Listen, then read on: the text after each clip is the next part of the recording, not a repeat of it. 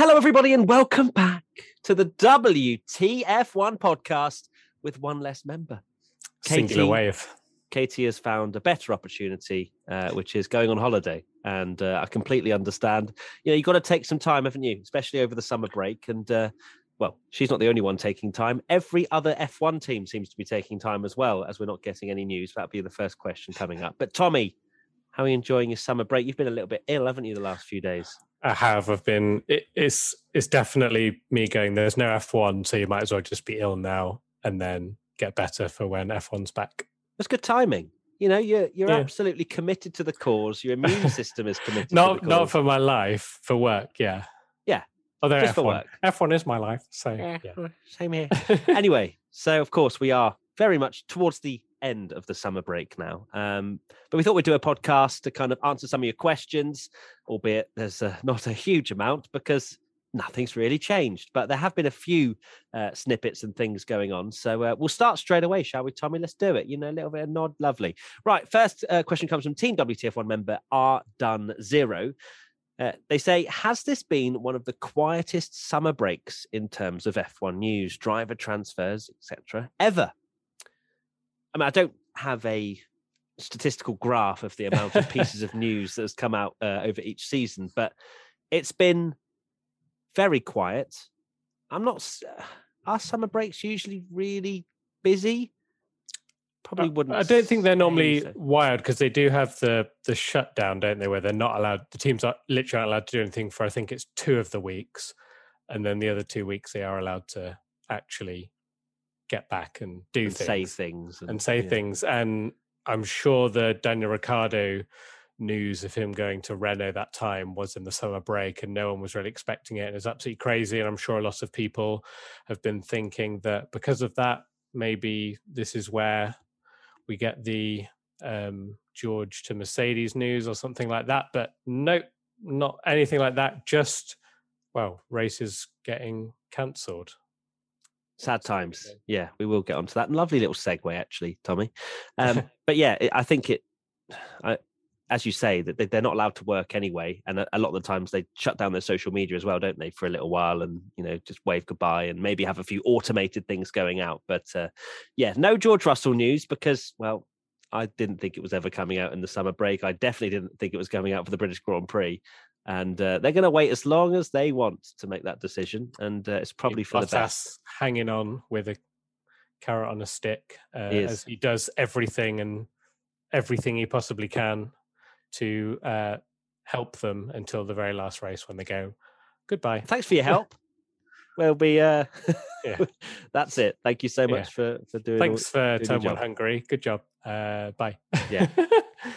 Right. Next question. Michael Grimwoo5 says, what track should replace Suzuka, or should F1 take the opportunity to give all the mechanics and support crew a well-earned rest? Now, as much as I would love to say that F1 would just be like, you know what, guys, have the week off.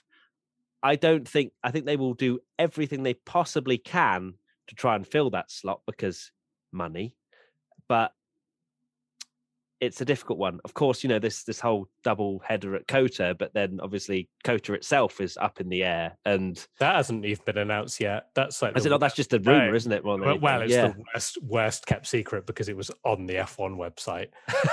They changed it and then didn't expect that everyone on Twitter noticed these things. You only have to do one little mistake, like we did when we accidentally posted a draft about George Russell going to Mercedes that was just there just in case it did happen. We didn't know anything, and it gets posted for 3 seconds, undo it, and of course eagle-eyed people on Twitter screenshot, post it, and you just can't get away with these things anymore. So you can't. No mistakes. No.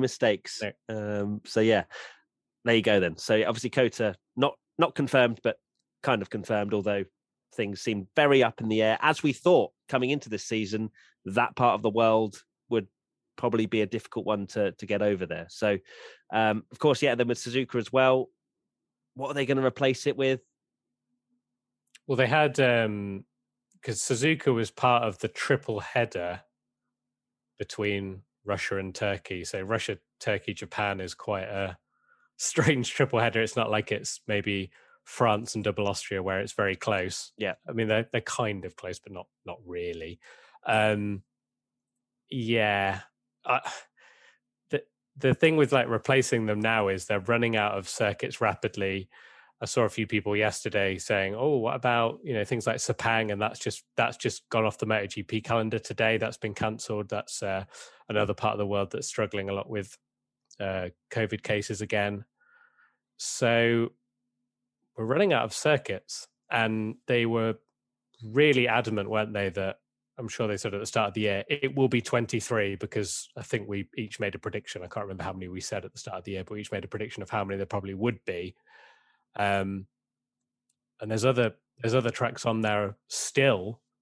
There's a TBC round, which is still on there. Let's just race at TBC. TBC, it sounds like a great track. It just there's so many. Yeah, I mean, so many more could end up going off the calendar.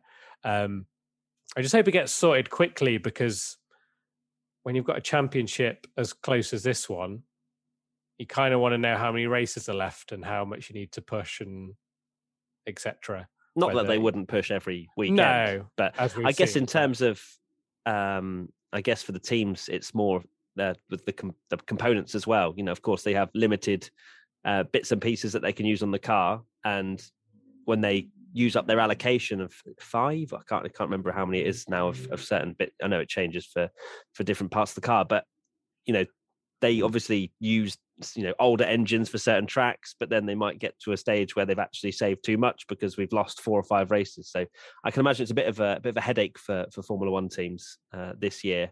And yeah, it would be a shame, wouldn't it? Because would it then taint an amazing season that we've had so far if we then only end up having 16, 17 races or whatever, and all of a sudden we're 5 or 6 away from the end of the season? So it could be a very odd calendar because it has been so congested, because the European leg has been manic. I'm sure Crofty mentioned it in the last race, that if you carry on from the back end of last year in actual calendar window, there's been an obscene amount of races. Had this massively packed schedule at the start of the year, and then imagine if we only go to like 6-7 races for the end rather than the 12 that were expected.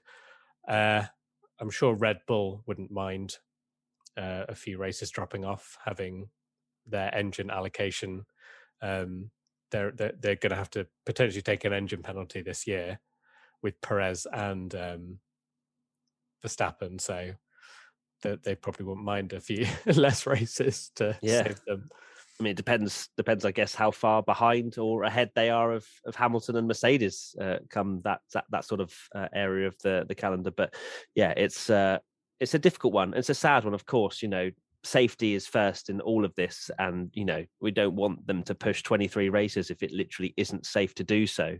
But the sort of unknown, the uncertainty is must be very difficult logistically to sort all of that out. But there's not many that spring to mind, is there, for replacing Suzuka in that part of the world?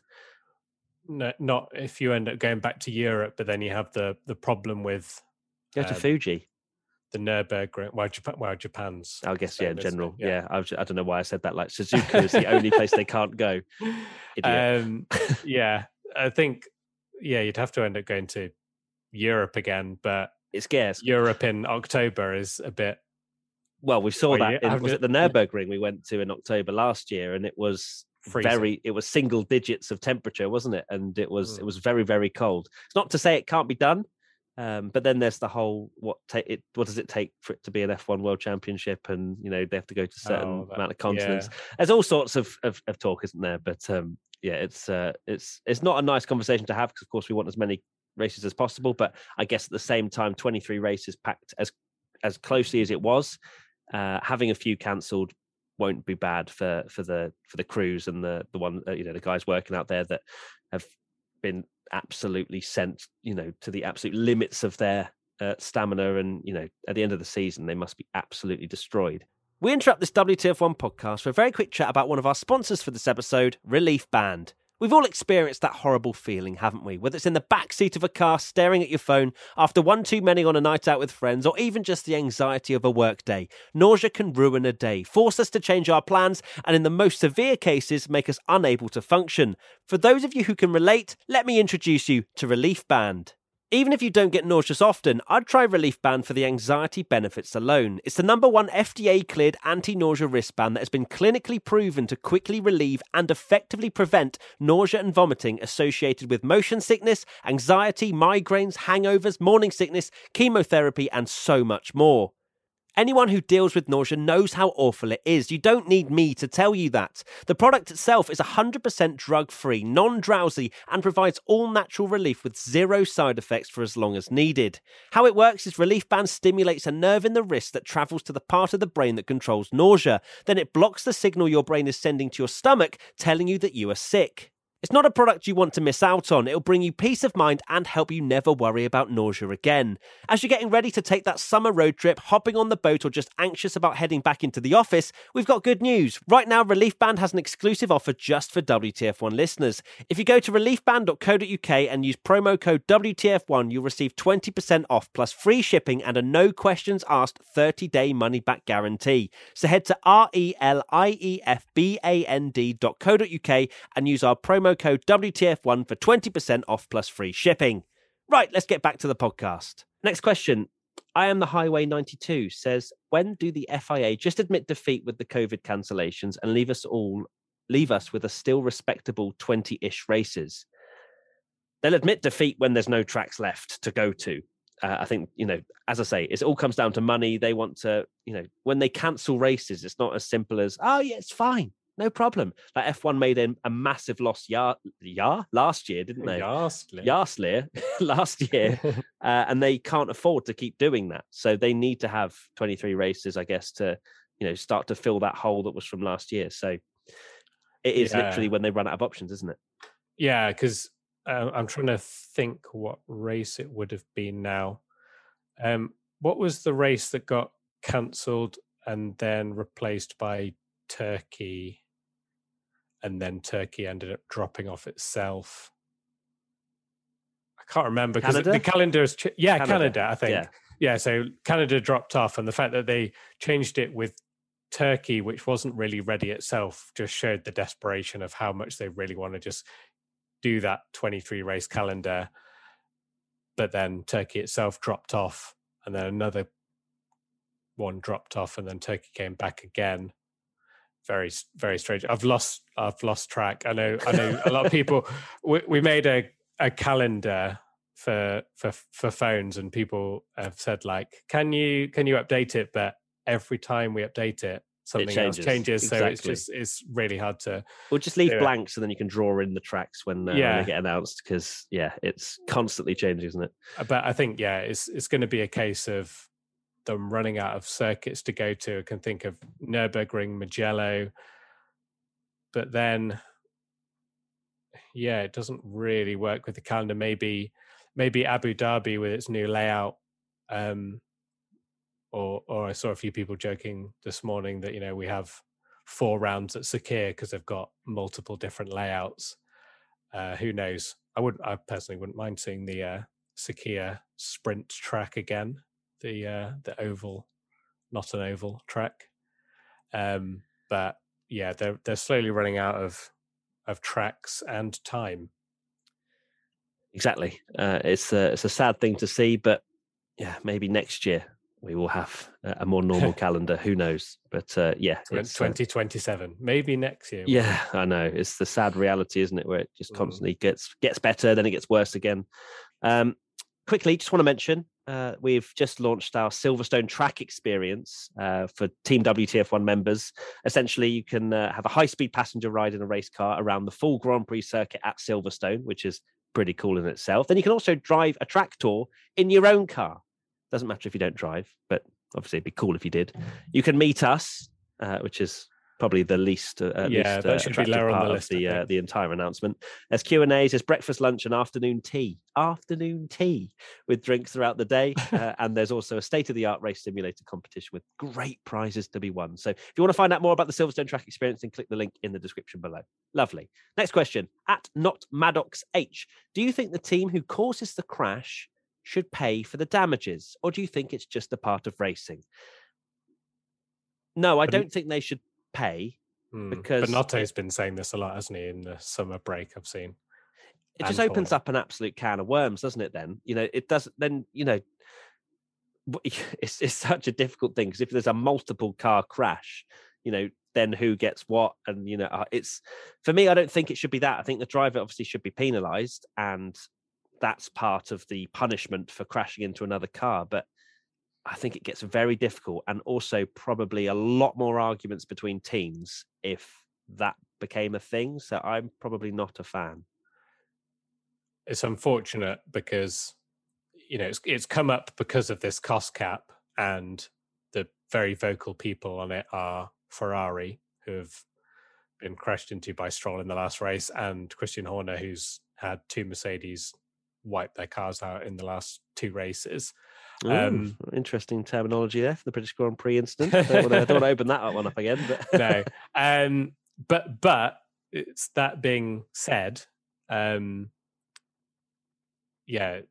is true, because you mentioned interesting terminology, like some people think it was Hamilton's fault, some people don't think it's Hamilton's fault still. So how do you draw the line? Because even though I think it's Hamilton's fault, I don't think it's 100% Hamilton's fault. Does he pay 70% of the damage? Like, how do you know what I mean? Because if it's a racing incident, it just seems one of those ideas that sounds great in theory, because it's like, okay, it's not your fault, so you don't have to pay. So that's great, but how would it actually work? Exactly. It would have to come down to what the stewards decide and whose fault it is from the stewards, surely, because then if the stewards give Hamilton a penalty, then obviously they deem him at fault. But if it's a less harsh penalty, then they don't deem him as much at fault, because that's the thing. It's like they take into account what the other car did as well. And I'm sure because they didn't give him a drive-through penalty or whatever, they thought that Verstappen could have done a tiny bit more to... That's what Formula One needs.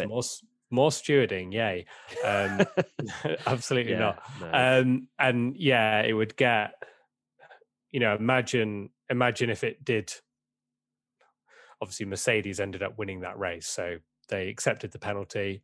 But they were obviously still adamant that Verstappen was at fault. It was his fault. And then you get that situation where, you'd start having teams taking the other to court over whose fault it actually was. Because if that incident did happen and the FIA were like, right, okay, you've got to, Mercedes, you now have to pay Red Bull £1.3 million, because that's how much it cost. They'll be like, well, we don't think it was our fault. So then it would go to court, and then there'd be more. And then the things like the Vettel disqualification would be happening every single week, where we have these lingering penalties that go on for weeks and weeks and weeks. And I do not want to see that, because you want things decided there and then, really. Exactly. And where does it end as well? Because if that's going to be brought in, then what if there's a Pirelli tyre failure, which is completely not the team's fault, and then a car crashes into the wall? Do the teams minimal? The teams start waving around a receipt? Yeah. You've one of the mechanics accidentally tripped over the wing. That's 40p worth of damage. Can you pay us now? Yeah, literally. So I've got a bit of paint that needs to be redone. You need to pay for that. And I think also with that, if the teams then are holding this responsibility of not hurting other cars, we're going to get probably less interesting racing as well, because surely the teams may also speak to their driver and say, well, look, we can't afford for you to have a crash with someone else and it be your fault, because it's going to cost us $1 million or whatever. Because also, if you crash into someone, cause yourself damage, that's going to obviously be a repair bill, and then also the car that you've just hit as well. So it's just a part of racing, isn't it? Yeah, I think it's the teams that have it's a big wake up call, I guess, from the cost cap era, and I guess something that maybe they didn't really have their head around at first, and then have gone, oh wow, this costs a lot of money to us, and not our fault. This isn't fair. It's just F1 teams complaining, as they always do, week in, week out, about something or other, isn't it? And this is just one of those things. I personally don't think it will happen. It can't. I don't even see how it could happen, even if it was a great idea and it was fair. But I don't think it is a good idea. If it is a really big problem for the entire grid, the only solution I see is F1 opening up the cost cap a little bit more by 10, 20 million or whatever. I don't know. But yeah, that's what probably is the only way they'd be able to fix that without having to then penalise other teams. Anyway, that's we'll see how that one unfolds. We quickly interrupt this WTF1 podcast for a very quick chat about one of our sponsors for this episode, ExpressVPN. Using the internet without ExpressVPN is like going to the bathroom and not closing the door. But you might be asking yourself, why does everyone need a VPN? Well, internet service providers know every single website you visit. They can then sell this information to ad companies and tech giants who then use your data to target you. But why use ExpressVPN? Well, ExpressVPN creates a secure encrypted tunnel between your device and the internet, so your online activity can't be seen by anyone. It's as easy as closing the bathroom door. Fire up the app and click one button. It works on phones, laptops, even routers, so everyone who shares your Wi-Fi can be protected. I mainly use ExpressVPN on my phone to make sure that I am the most protected I can be when browsing online. So, secure your online activity by visiting expressvpn.com/WTF1 today. That's expressvpn.com/WTF1, and you can get an extra 3 months free. expressvpn.com/WTF1. Right, let's get back to the podcast. Oh God, that's an interesting name. At Huao. Go on, Tommy. Huao. Yeah. Vitor Labres, sorry. Does Nick De Vries deserve an F1 seat next year? Of course, Nick De Vries won the Formula E World Championship. The first World Championship. Yeah, very recently. And it's the first world champion for Formula E. Does he deserve a Formula One seat next year? The thing is, Formula E is its own thing. I don't think it particularly proves your credentials to go into Formula One. If anything, Formula 2 is a much better sort of idea, in my opinion, because obviously you race at normal tracks, and Formula E is a very different motorsport series to Formula 1. Does he deserve a Formula 1 seat? Of course, he won F2 as well, didn't he? He did win the championship. So, that was the year. That was the year that wasn't massively... Because obviously was he in the year of George Russell and Lando? No, that was the year they all left. Russell, he won the 2019 championship. So the year, but he was in the 2018 one as well, wasn't he? And he was, yeah. That's what I mean. Like, he wasn't up there with the potential candidates then. He beat Latifi to the championship. Yeah, which is not quite. So make of that what you I mean, comparing it to the year before and where he finished in comparison to the young guns that are now in Formula One. He finished 17 places above Nikita Mazepin. So that was something. F2 2018 standings. Let's just pop that in. I don't know where he was in 2018. That's what I mean. That's what I'm saying, Tom. Was he a rookie then? Because that does help. I mean, personally, I think he's a very good driver. I totally agree with you that he's fourth. Fair play. He was fourth. And in that case, he was only 17 points behind Lando. So in that case, yes, I think he's very good. Because he did well, well in 2018 along those good drivers, and then stepped up, won the championship. But I agree with you that F2, this is not to discredit Formula E, but at the end of the day, the Formula E Championship, if anyone that watched Formula E, was absolutely insane. And 18 drivers could have won it going into the final race.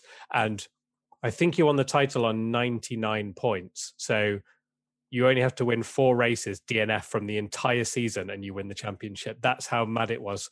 Mercedes ended up winning the Constructors, and I think they DNF'd from about 8 races or something. And the 2 title rivals crashed right at the start of the race as well, didn't they? And then the other title rival binned it in the wall when the race restarted. It was a bonkers season. And I know Formula 2 is bonkers as well, but I think the thing that people are thinking here is that there's been a lot of talk that Williams said they didn't need paid drivers anymore, which I think a lot of people were like, oh, that's By Latifi. Yeah. But then I guess if George goes, they've got the seat there, and it could be Latifi and Nick de Vries. Where's Bottas going?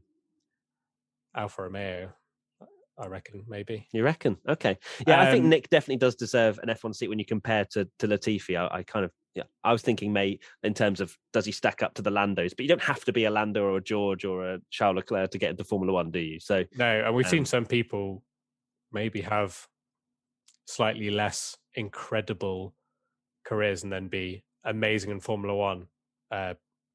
Kimi is a good example of that, and Alonso wasn't exactly, he was good, and everyone thought he was really good, but he got into Formula One, and it wasn't like, I think nowadays you have these wonder kids, don't you, like George Russell and Charles Leclerc, where they just won every single championship on the way, and you're like, well, these guys are absolutely amazing. But then I guess Stoffel Van Dorn did that, right? And what happened to him? So I think he deserves a shot at it, definitely. And you never know, he could surprise a lot of people and win the world title at Williams. Win the world title at Williams after George leaves and doesn't get a point at Mercedes. Oh, we laugh, but there's pain there. We've said that so much that it's just like manifesting it now. Absolutely, it'd be quite the transition for Nick to go from Formula 2 to Formula E and then to Formula 1. That's probably something that no one's. Formula E would milk it as a Formula 1 feeder series. Oh God, no, they couldn't possibly. Surely not. Anyway, moving on. Elliot R. Harris, who, in your opinion, has to impress the most to keep their current F1 seat in their team and remain on the grid next year? Now, Yuki Tsunoda. Yeah, Yuki Tsunoda's definitely one. Antonio Giovinazzi is probably another. Absolutely. Kimi's gone. Kimi's finished. Like he's packed his bags already. 100%, surely. Giovinazzi is a difficult one for me because a lot of people think I see a lot of things where people say he's massively underrated and stuff. And yeah, he was great in F2, and unfortunately Alfa Romeo, they've just never been there where you can actually see someone's talent. So maybe next year if they have a good car, but for me, Giovinazzi is one of those people where even just one race, a little bit of spark where maybe it's wet or something happens. I know Ocon was very, very fortunate to win the race, but these kind of races, we've had quite a few bonkers races where like Gasly's won now, Perez won in the Racing Point. Ocon won, and then even he got on the podium, didn't he, in that race? Lance Stroll's got a lot of podiums. I know that car is not as good, but even if there was one race where he finished like 4th or 5th with an amazing which should have been Hungary, right? Yeah, he was sat in P4 behind Latifi. Was he? Yeah. Giovinazzi. No, sorry, I thought you were talking about Tsunoda. Sorry. Oh, sorry, Tsunoda. Sorry. No, Giovinazzi, yeah. Giovinazzi. Giovinazzi definitely wasn't in P4. No, I was going to say he was pitted for wets, but yeah, he's one of those drivers where you're just waiting for something. Something, yeah. And he's been in F1 2 years now? 3 years? 2 years? 3? I'm trying to think. Let me have a look because I don't want to get it wrong because I'll definitely know about it. 3 whole years in Formula 1. Yeah. And also did a couple of races in 2017. So it's quite a long time to be in Formula 1 without, maybe having like a proper breakout race. Frank's barking at something at the door. He loves Giovinazzi, and he loves Giovinazzi so much. But you make a very good point about Giovinazzi. Sorry, I thought you'd then transition to Tsunoda somehow. But and Antonio just hasn't had that sort of standout race to go, wow, okay, there has been crazy races and just not really turned up, which is a shame. I mean, to have 1 point, I know Kimi's got 2 this year, but to have 1 point after so many crazy races this year, probably not what Alfa Romeo are looking for, because Kimi is very much, he's not finished in terms of Alfa Romeo getting rid of him, but I think Kimi's just like, he's in just full enjoying chill mode F1, now. enjoying F1, and he has his moments, doesn't he? But then even you could argue Kimi's had like the odd moment where, he went from last to first in not first, but like fourth or whatever it was at Portimao, and you were kind of like, wow, this is amazing. Whereas, still waiting for that from Giovinazzi. Maybe it's unfair to judge him when like the car's not there, and maybe when it's a more balanced field, we might see something. And then as for Tsunoda, I think we've said it many times, like he is definitely under pressure because he just needs to stop crashing. I mean, if I look at his last results, they're fine. If he can keep finishing there and not have his crashes, I think he'll be all right. You reckon? Okay. Yeah. It's an interesting one. Yeah, because I think the team, it does seem like the team like him a lot. And I know this is Red Bull, but Franz Toz, seems like he wants to keep them both on. And I think if he just keeps picking up solid points, he'll be fine. He just needs to show that improvement. Because the crashes are much more costly this year, as we mentioned with the cost cap. Because he went from kind of overdriving the car to now feeling like he's underdriving the car but still crashing. It's a bit of a weird one, but of course, if he just manages to stop that, show that the first half of the season, learning, just getting used to Formula One. Second half, if he can just calm it down a bit, I think they might well just stick with him, because he has shown glimpses of potential, but just maybe not enough yet. Another person that's probably under pressure. So we've got Tsunoda, Latifi, Giovinazzi. That's Danny Rick. I mean, in some ways, Danny Rick, because Lando's on 113 points and Danny Rick's on 50. I wouldn't say that they're going to get rid of him at the end of this year, but I feel like if he continues with his run of form for the rest of this season, McLaren might start to question whether they made the right decision. Because if you have Carlos Sainz in that car, McLaren are clear third place in this constructors. It's just not been good enough from Danny Rick, and that hurts my heart to say, because I love him and I really want to see him do well, but his reputation, I think his reputation will save him at least for a year, and then you get into the new rules and it's a maybe more equal playing field, and then I guess then he will have no excuse of, well, Lando's driven this car for 2 years and knows it inside out. Then we'll really see how he stacks up. But I think a lot of teams, will just maybe stick with the kind of drivers and see how it goes into next season. Give them a chance when hopefully the grid is a lot closer and they can prove their talent a bit more. That's the dream anyway. If Mercedes don't end up 5 seconds clear of the entire field and there's huge performance gaps because someone's found this double diffuser and all this stuff, hopefully not. Now Williams will Braun GP it. You watch. Nick De Vries world champion. Title. Yeah, absolutely. There's the thumbnail. Nick De Vries F1 champion. And finally, at NJR10_SV5. What is your take on F1 possibly having more teams in the future? Of course, a lot of teams are leaving Formula E at the moment. Mercedes being the most recent to basically decide they want to just focus on Formula One, which is really bad news for Formula E, because they brought on these big teams. Was Audi? Is Audi dropped out as well? Audi and BMW. Yeah, Audi, BMW, and now Mercedes. They are big manufacturers to lose. That was their bragging rights. The manufacturers that they were pulling in. Exactly, and to think that they are losing them when electric is the future and all that, especially on road cars. That is what electric cars. They're being developed by every big manufacturer. For them to then lose those manufacturers from Formula E is massive. A sucker punch as well for them to say the reason is for them to focus on F1 more as well. Yeah, I know. That Mercedes to actually say that, because that's always been the excuse of maybe other people, that they don't think F1's road relevant and they don't want to do that. And that's normally what you hear the opposite way. But we've had, this happens every year, that every time they do new engine regulations and they discuss them, I think they had representation from Audi and Porsche, I want to say. 50, 60, 70 years time, there'll still be news stories of, could Audi come to Formula One? It's just that thing that's just been around forever, where any new rule changes, for some reason, Audi are the ones that everyone always says, would they come to F1? I don't know, personally. The one thing that's quite interesting that's happened recently is Alpine said they want to supply engines to a team. And looking at the grid, not really many they can.